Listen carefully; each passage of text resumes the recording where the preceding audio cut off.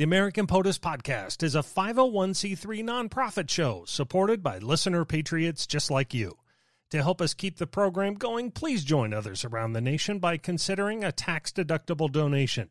You can make your contribution and see what exciting plans we have for new podcasts and other outreach programs at americanpotus.org. Thank you for your support, and we hope you enjoy this episode. On this episode of American POTUS, John Tyler. He became the first vice POTUS to become POTUS when his boss died after just 31 days in the White House. While the country and the Congress weren't sure if he should even be in power, well, he took the reins and charged ahead at a full gallop. Displaying his own strategic vision and a healthy bit of confidence, he turned a lot of folks off. In fact, he was so headstrong, he was kicked out of his own political party for vetoing one of their own bills. The man known as His Excellency, John Tyler, his divisive all-American story is next on American POTUS. I'm Scott Brunn. With the help of presidential scholar Alan Lowe, we're opening the book on the men who have held our nation's highest office. In each episode, we'll tap into our nationwide cabinet of historians, authors, experts, and others to reveal the most compelling moments from these extraordinary patriots. Our 10th POTUS is a somewhat overlooked occupant of the White House. To help us get to know him and what drove his controversial decisions is Dr. Chris Leahy. A native of Baltimore, he earned his Ph.D. from Louisiana State University before landing his current role as a professor of history at Keuka College in New York State. His book that we want to get into is called President Without a Party, The Life of John Tyler, which we will link to on our AmericanPOTUS.com website. Chris, you know your stuff when it comes to 19th century American politics. We appreciate you joining us here on the podcast. Well, thank you for having me. I appreciate it. Chris, we do appreciate it. And I must tell you, I really enjoyed your book, and it gave me a much more nuanced view of John Tyler than I ever had before. And I wonder if we could start today with his resume, which is amazing. Can you review for us the offices he held prior to becoming vice president and then president? James Buchanan was often called the old public functionary because he had held practically every office that one could hold, including diplomatic appointments before he became president. But I would actually argue that John Tyler had a more impressive resume. He served was elected to and served in every office possible. He started out in the Virginia legislature as a 21-year-old. He also served as governor of the state of Virginia. He served in the House of Representatives from Virginia, senator from Virginia. So he had a very distinguished, and I think the type of political career he had really did prepare him for the presidency. In many ways, I think his political career groomed him for the presidency. What made him such a successful politician from a really young age? Well, he wanted it. He had a very big desire to be a politician. That was really all he ever wanted to do since he entered college at William and Mary. Really went to college primarily to be a politician, to prepare himself for a career in the law that would serve as a springboard to a political career. And he was also on the right side of parties in Virginia in the early 19th century. The old Republicans, they were more states' rights, strict construction, more Jeffersonian in their orientation. He certainly believed that was his ideology. He had inherited that ideology from his father, who was a prominent judge in Virginia.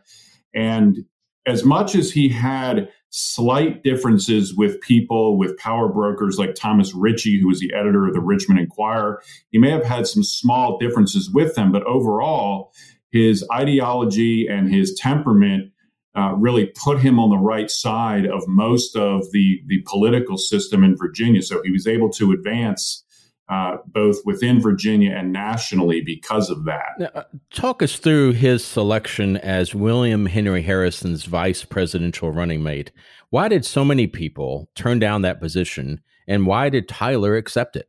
Well, if we think about the fact that no vice president had ever become president, nobody was really thinking in terms of William Henry Harrison perhaps dying in office.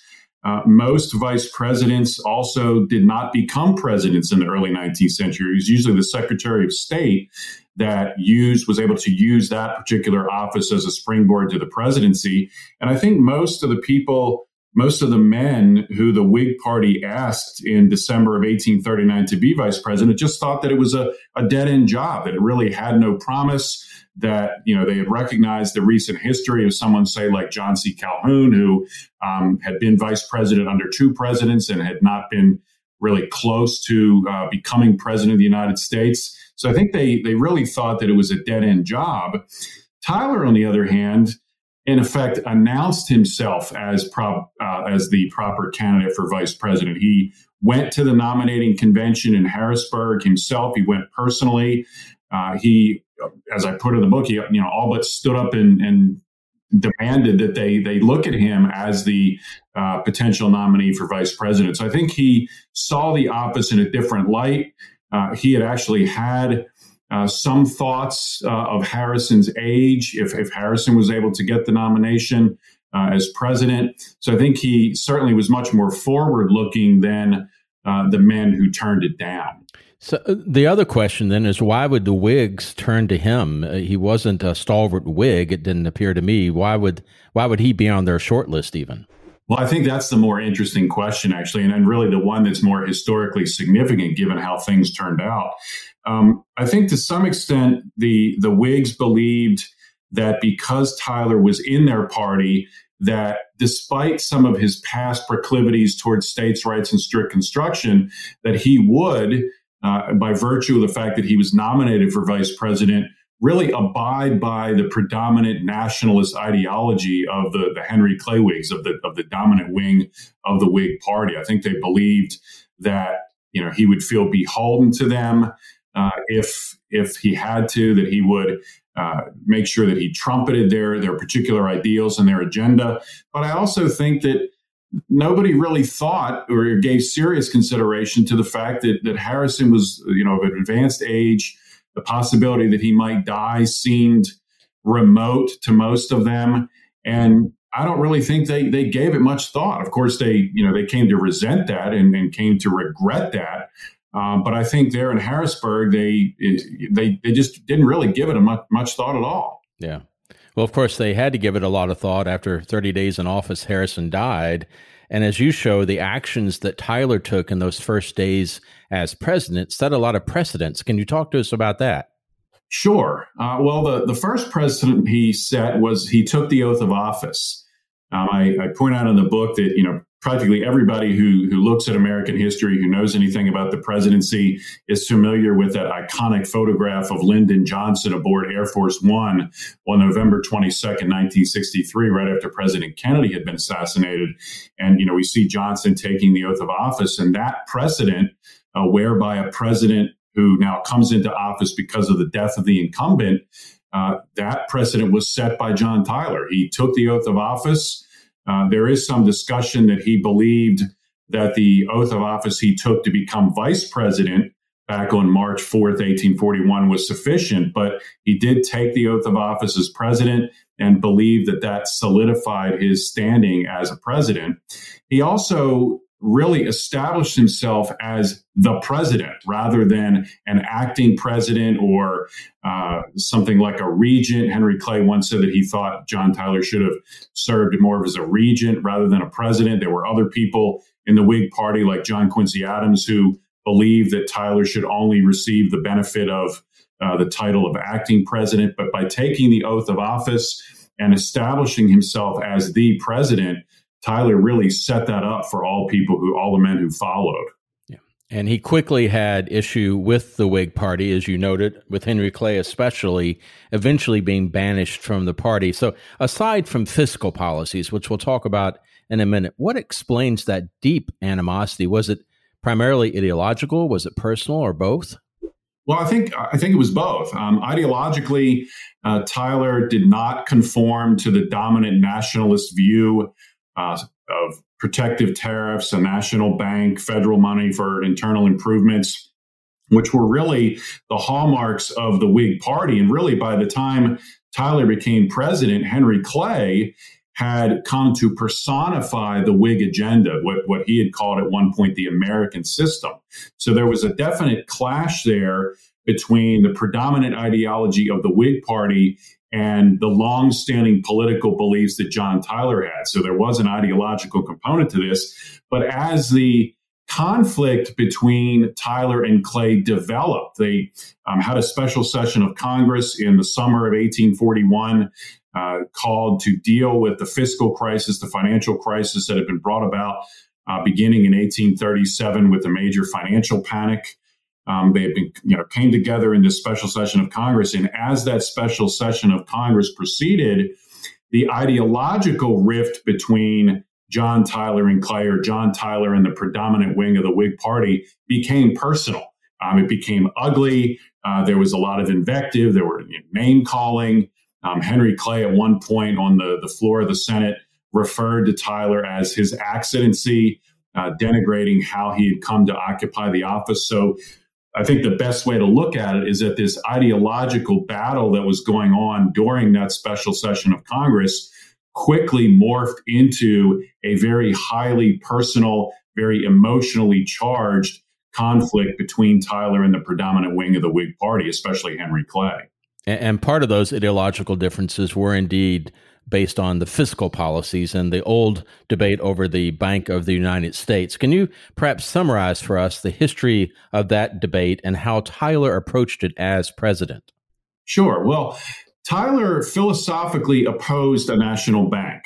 He never believed it was constitutional, was, again, a strict constructionist, more of the old-time Thomas Jefferson belief that the bank was unconstitutional, that there was nothing to sanction it literally in the Constitution. Tyler certainly carried that view with him all throughout his political career. What's interesting is that when Tyler has a clash with Andrew Jackson, when Tyler is a senator from Virginia, he actually breaks with the Democratic Party because Andrew Jackson had removed the bank deposits in an effort to kill the bank in Jackson's second term. So it's ironic that even though Jackson was doing what Tyler may have personally preferred in terms of the bank and trying to get rid of the bank because of its constitutional aspect, he actually opposed Jackson's abuse, as he called it, of authority that he instigated by removing the deposits. But in any event, Tyler was philosophically, ideologically, and to some extent practically opposed to a national bank. And that turned out to be the signature move of the Whigs during that special session of Congress. The first thing that Henry Clay wanted to do was reestablish what would have been the third Bank of the United States. Jackson had killed the second one. So they wanted to reestablish the third Bank of the United States because they believed that doing that would allow the country to be put on a firmer economic footing that would help lead to recovery away from the panic. So just right from the start, that particular issue really became emotionally charged and really set Tyler on a course, a collision course with the mainstream of the Whig Party. The bank issue is certainly not the only issue that develops during that special session, but it is the catalyst for what came next. Now, turning from the domestic scene to foreign policy, you show in the book that Tyler had a number of foreign policy successes and that he changed the traditional role that presidents have played in foreign policy. Can you tell us about some of Tyler's foreign policy accomplishments? He took an active role. He played an active role in foreign policy in the sense that he was involved in some of the minutia that previous presidents had allowed their secretaries of state and their foreign legations to deal with. I think the best example of this is the Webster-Ashburton Treaty between the United States and Great Britain, which was worked out and then ratified by the Senate in 1842. The Webster-Ashburton Treaty, named for Tyler's, at the time, Secretary of State Daniel Webster and Lord Ashburton, who negotiated for the British, among other things, settled a long-standing border controversy. The United States had claimed territory that actually went up into New Brunswick into Canada. The British, of course, objected to that. So the Webster-Ashburton Treaty, again, among other things, settled that boundary dispute. But Tyler played an active role in this. He was very actively engaged. Every night, practically, he would sit down with Webster, and they would go over what had happened during the previous day for the debates between Ashburton and Webster. So he took had more agency, took a more active approach to foreign policy, and really, in my view, rightly deserves a significant portion of the credit for that. He could rightly be proud of that particular treaty. Tyler also was the first U.S. president to really stimulate an opening between the United States and China. He sent one of his political allies, Caleb Cushing, to China to negotiate a treaty of amity and economic considerations with China, and was able to successfully do that, recognizing that having a certain Pacific mindedness and looking at the Pacific markets would certainly benefit the United States. And I think to some extent, he laid the groundwork for a lot of what would come in the later 19th century. Tyler also instituted what he called, or what was called, the Tyler Doctrine. This dealt with Hawaii. The United States essentially applied the Monroe Doctrine to the Pacific by staking a claim in Hawaii and basically telling European nations who were interested in Hawaii, which was called the Sandwich Islands at the time, to stay out. So he was really continuing this vein of Pacific mindedness and looking more towards the future. And I think as successful as he was at doing this, the true success in all this comes later in the 19th century, when Hawaii, of course, becomes a significant part of first Grover Cleveland and then William McKinley's administration. And then finally, a lot of people don't really look at it in this way, but Texas was a foreign policy consideration, was a foreign policy success as well. Of course, it was a mixed bag. It was a double-edged sword because of the ramifications for slavery and the sectional crisis. But Texas being a foreign country, a separate nation at the time Tyler was president, until he was able to bring it into the United States, it did become a significant foreign policy matter. Well, of course, the issue of Texas brings up the issue of slavery. So can you tell us what his views were on the institution of slavery, and did he support that annexation of Texas just to support slavery, or was it because of fears of Great Britain, or what other reasons were there for their annexation? Well, Tyler had I would say, complicated view of slavery. He was certainly a slaveholder. Certainly his political career was at least in part dedicated to protecting the interests of slavery, slaveholders, the South, more broadly, Virginia. So certainly he has that background, and that was the frame of reference that he had.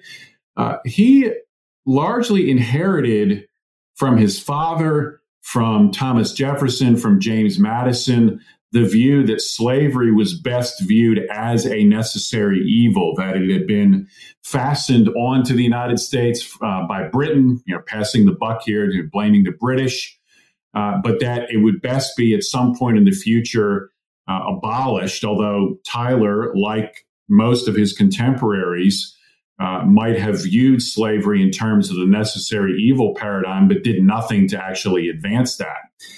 However, what makes his view a little bit more complicated is that when it suited him politically, and this I think is especially true with regard to the annexation of Texas, he could skirt the margins of what historians have called the pro-slavery argument, where slavery was seen not necessarily as a necessary evil, but as a positive good, that there was a beneficial aspect of slavery for both the enslaved and for the slaveholder.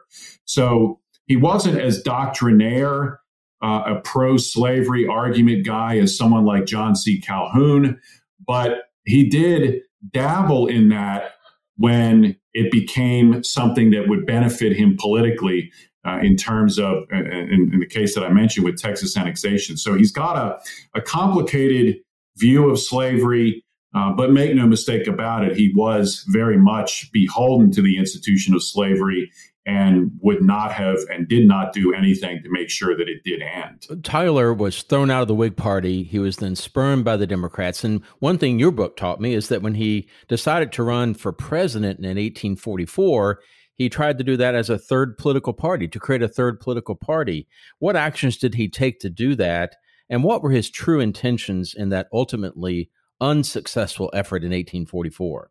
Well, he did try to create a third party, the Tyler Party. I guess not a very original name. Right.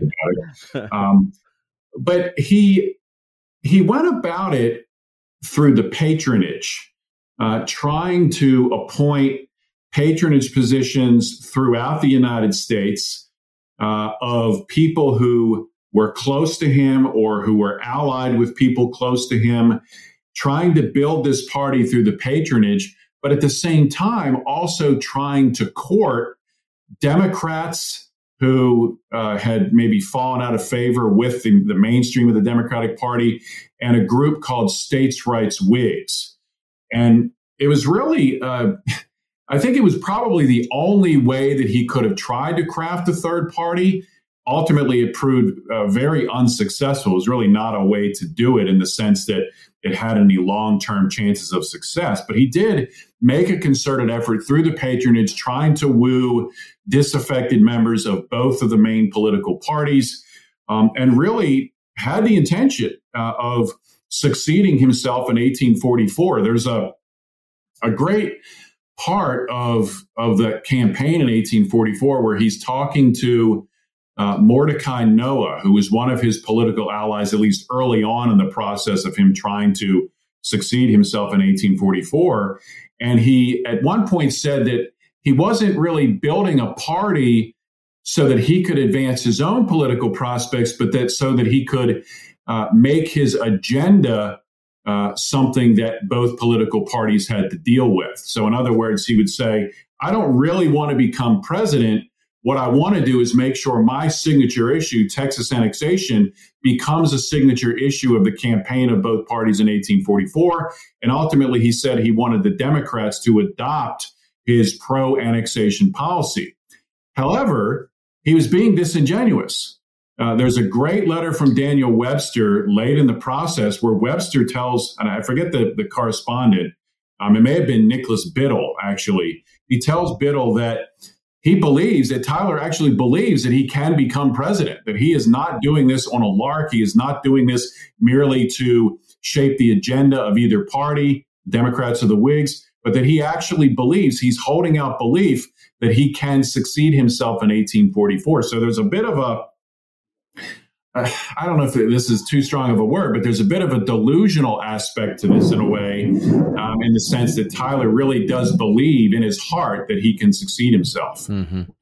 Well, he leaves the White House in 1845, stays involved in politics, and then this is the hardest part for me to understand with Tyler. He's elected to the Confederate Congress in 1861. So how could a man who had served in so many offices, including president, turn his back on the Union?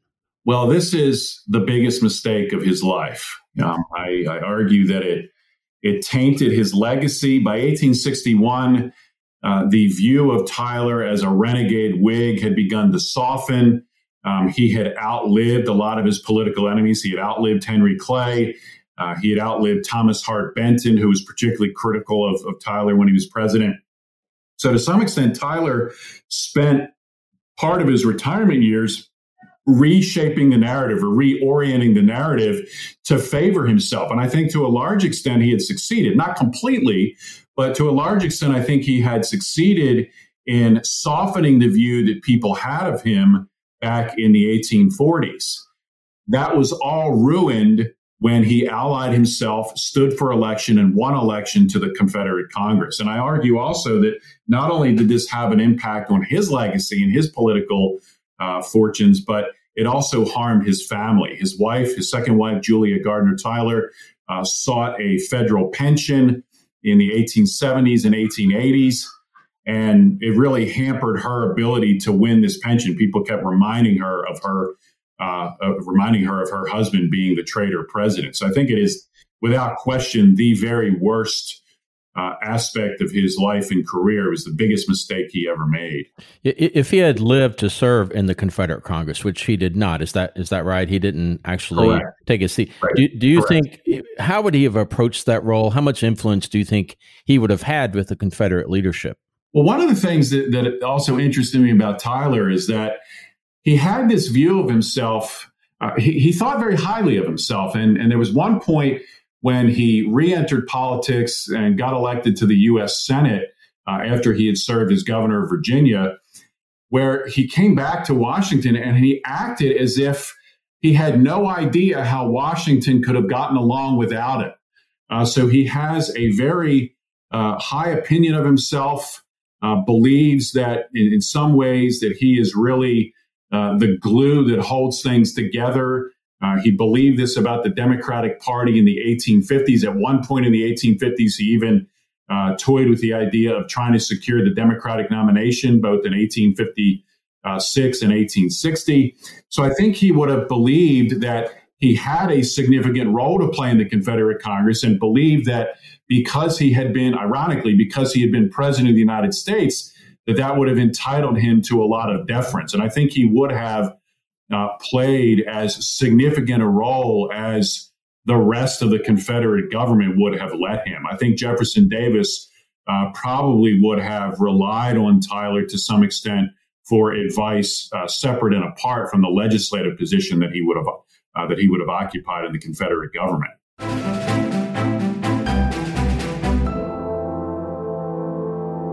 Chris, we've covered a lot of ground talking about Tyler's political career. Now let's get into the more personal side of POTUS 10. Sound good? Yeah, sure. His boss, William Harrison, died after just a month in office due to a nasty illness. Did this inspire Tyler to lead a healthy life so he didn't fall to the same problem? Did he take care of himself? Well, this is another theme of Tyler's life. He was sick a lot of the time. He had...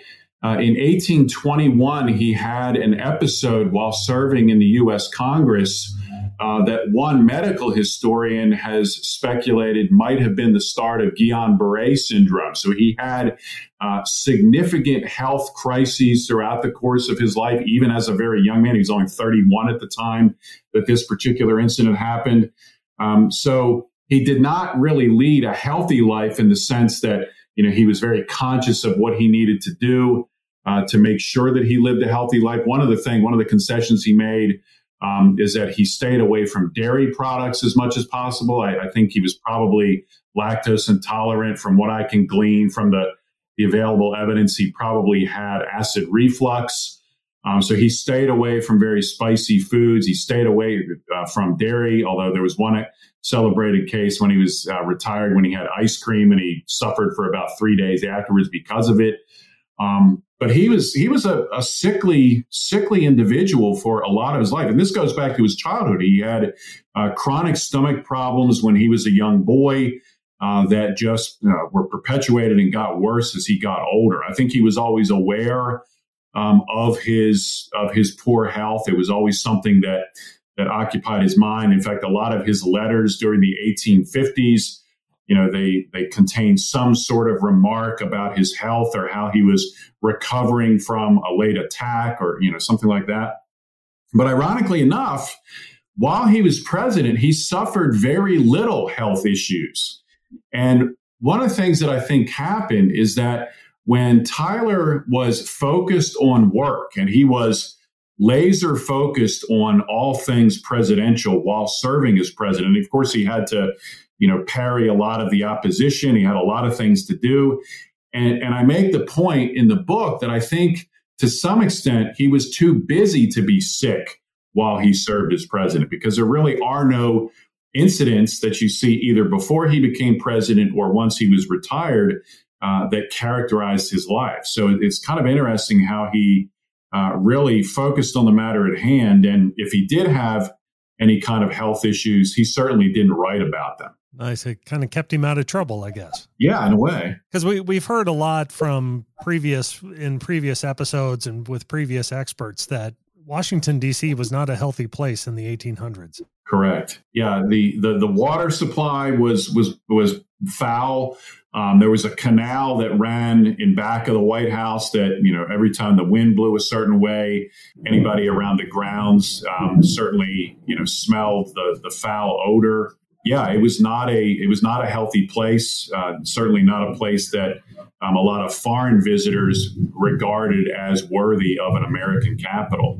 Make your own political joke there. So, Chris, let's talk about Tyler's family tree. Truly amazing to me that our 10th POTUS has a grandson, not great-grandson, still living today. How is that possible? Well, that's another interesting story. And in fact, it always freaks my students out when I tell them and, explain this. Tyler's second wife, Julia Gardner, was 30 years younger than he was. And he had 8 children with his first wife, Letitia Christian Tyler, 7 children with Julia Gardner Tyler. They had a son, Lyon Gardner Tyler, who was born in 1853. Lyon married twice. His second wife was 36 years younger than he was. And this is really the only biological way this can possibly happen, that the 10th president of the United States, born in 1790, has a grandson that's still alive. So Tyler had this particular son, Lyon Gardner Tyler, when he was 63. His son, Lyon, had sons when he was in his 70s with his second wife. And the individual you're referring to now, Harrison Tyler, was born on November 7th, 1928. So that's how you stretch this out, and that's how this is actually biologically possible. But you are correct. He does have a grandson that is still alive today. Another grandson, Lyon Tyler, died last fall. So he's, it's amazing to even consider that he had grandsons born and lived in the 20th and 21st centuries. And this was all before Viagra. Let's just leave it at that. You had to go there, Scott. Yes, it was. So as we talked about, the man was so polarizing, he was actually kicked out of his own political party. So my question, of today's Democrat and Republican parties, who would be successful in recruiting him? Which party would he join? Well, I don't think he would join the Democrats. His political ideology would have given him more of a leaning libertarian bent, in a sense. Certainly his belief in free trade. He certainly would not have been a Trump Republican, certainly did not favor protective tariffs. I think John Tyler would have approved of the original NAFTA deal. So I think probably the Republican Party would have been able to recruit him. And that's the other thing about Tyler, is that he realized, as renegade as he might have been ideologically from both parties, he always recognized that having membership in at least one of those parties was central to him continuing his political career. So I think he would have, at least on the surface, accommodated himself as he did with first the Democrats and then the Whigs. He would accommodate himself to today's Republican Party. But I think that by virtue of the fact that he was more free trade and more strict construction, I think he would have been more comfortable with the, a little further right version of the Republican Party of today. Now, a lot of great patriots get credit for the great state of Texas, but Tyler usually gets left out. So let's start a naming rights movement. Which would he most like to have named in his honor? A football stadium, an airport, or, because he got a lot of kids, the birthing wing of a hospital, or something else? What do you think? Well, here's the thing. I think most of the people who have airports named after them or football stadiums after them, I think they probably have made a financial contribution somewhere along the way. Yep. And Tyler was in such dire financial straits for most of his life that check would not have been forthcoming. That being said, probably a football stadium, I think would. I won't go to the birthing wing of a hospital. We'll get into that. So, Secret Service code name. What do you think Tyler's would have been? Oh, boy. Well, I guess if looking at this biblically, didn't Jacob have the most children? Jacob had, I think, 12 sons. So maybe Jacob would have been the appropriate Secret Service code name for John Tyler. Very good. You talked about, his biggest regret. What would you say, though, might be the proudest moment of his presidency? Oh, I think without question, the annexation of Texas. A lot of historians argue that Tyler was pro-slavery to the extent that he wanted more slave territory brought into the Union. With respect to Texas, there was also the issue of British intrigues in Texas, that perhaps if the United States did not secure the annexation of Texas, that the British would gain a foothold there and threaten the United States. But for me, from my reading of the evidence, a lot of this was very personal for Tyler. He very much wanted to leave a legacy. He very much wanted to leave his mark on American history and believed that the annexation of Texas project would be the best way to accomplish this. So, certainly, there were other things in foreign policy, as we talked about, that he could be proud of. But he spent the most time after he left the White House defending the annexation of Texas and really getting very angry at people who claimed that other people in his administration had more to do with the ultimate securing of Texas. I mean, he was very jealously guarded his legacy in this regard. So I think the Texas annexation, without question, is what he would have regarded as his proudest moment. Nice. Finally, Chris, can you summarize in just one sentence his short but controversial presidency? Can it be a long sentence? It can. I'll even give you 2 sentences. And you can use semicolons. Okay. All right. Well, I'm a big fan of the semicolons, so that'll definitely help. John Tyler was the first president to become president because of the death of the incumbent. He was excommunicated from his political party, and his successful pursuit of the annexation of Texas helped lead the United States further down the road to civil war. So I think those 3 elements within that rather lengthy sentence really best encapsulate Tyler's presidency. Absolutely fascinating conversation. Chris, thank you so much for joining us. What's next for you? Well, my wife and I are jointly authoring a biography of Julia Gardner Tyler, which is under contract with the University Press of Kansas. We're spending a lot of time this summer trying to finish it off before the fall due date. So that is the next project. Continuing with the Tyler family is the plan. Well, we'd love to have you back on when that's done. Talk with you about it. That'd be great. That would be great. Yeah, and Chris, if you go through a book about each of the family members, you'll be busy for a while. You're right. Yes, you're absolutely right about that. I wouldn't live to complete it for sure. Chris, we appreciate it. Thank you. Thank you. Thank you so much. I appreciate your time. Thanks for listening to this episode of the American POTUS podcast. We'd appreciate it if you took the time to rate and review this show on the player you're listening to right now. We appreciate every word from everyone that listens to and participates in the podcast. We'd like to thank author Chris Leahy for joining us on this episode about John Tyler. More information on his book, President Without a Party, The Life of John Tyler, can be found on AmericanPOTUS.com. While you're there on our website, drop us a note. We'd love to see your questions or comments on this episode or suggestions you might have for future topics. And if you haven't already, be sure to follow or like us on Facebook or Twitter so you'll be the first to know about new episodes and announcements. Graphic design for American POTUS is by The Thought Bureau, and original music score by Jonathan Clark Music. Finally, it's our presidential last word from John Tyler, quote, "I should be pleased to see all the nations on the earth prosperous and happy and rich, for it would furnish to me the best evidence of the prosperity of my native land."